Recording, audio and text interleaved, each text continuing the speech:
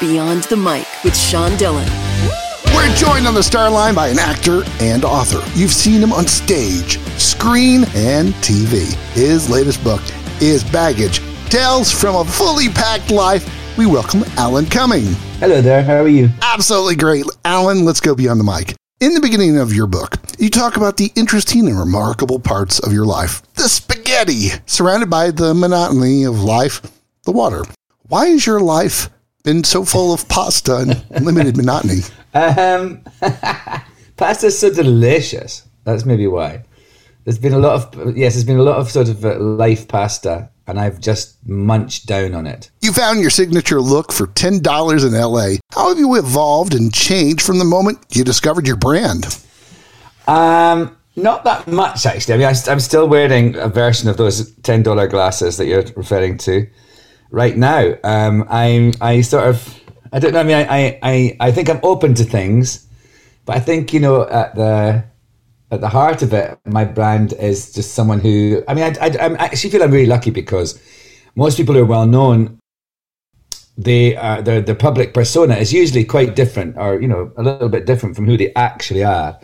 And I think I'm one of those people that I've just put everything out there, and I'm exactly the same as I think people think of me, and which is nice. It's really liberating. So I just think part of my brand is just being an open book, and just sort of, you know, being willing to discuss anything, and being sort of open to the world, and open to ideas as well, and to new things, and open to working with people that are, you know, different or younger, or have no experience. I really love working with new directors, and I just think and also I think I realized that, you know, I was joking about this the other night with someone, that you have to, as you get older, you have to get younger friends, and you have to get younger agents, because the people of your own age kind of like start to, you know, die off like flies, and don't want to go out so much, and then your agents you have to keep getting younger agents to keep the energy up. What is one thing from your past that you miss and wish you had right now? Oh gosh, I mean, I miss things about Scotland. I mean, I'm in New York right now. I go back and forward to Scotland a lot, but I miss things like that. And there's certain people in my life that have disappeared for various reasons, and I mean, they're all actually, in the long term, it's all for the best. But there's things about people I miss. So it's mostly people and sense of humor. I you know, I kind of sometimes miss that sort of, when I'm back in Scotland and just having a crack with people. There's nothing better. Baggage, Tales from a Fully Packed Life is the book. The author, Alan Cumming, joins us beyond the mic. Alan, it's time for the Rocky Nate. 8 random questions. Answer with the first thing that comes to your mind. There's no pressure. Okay. Fans love your work on Cabaret, Instinct, The Good Wife, Spy Kids, and much more. But what's the one project you wish your fans would love as much as you do? There's a film called Any Day Now that I did that I really like. People did really like it, but it just wasn't seen as much as I hoped it would be seen. That happens a lot. I mean, people are always very kind about my work, but not everybody sees all the things, because there's so much to see these days. And also, you know, some films are just little small things and don't manage to break through the sort of marketing budgets that other people have. So yeah, Any Day Now. Check it out. It's a really beautiful film. You believe in giving back and supporting numerous charities. Why was that important for you to do? I just feel that I'm, you know, even if I wasn't me, you know, Alan Cumming, I think I would still feel the same. I feel like I mean, I think it's maybe a Scottish thing. I think it's part of your duty as a person is to make sure that you look after people who aren't as fortunate as you, and just to speak out about injustice.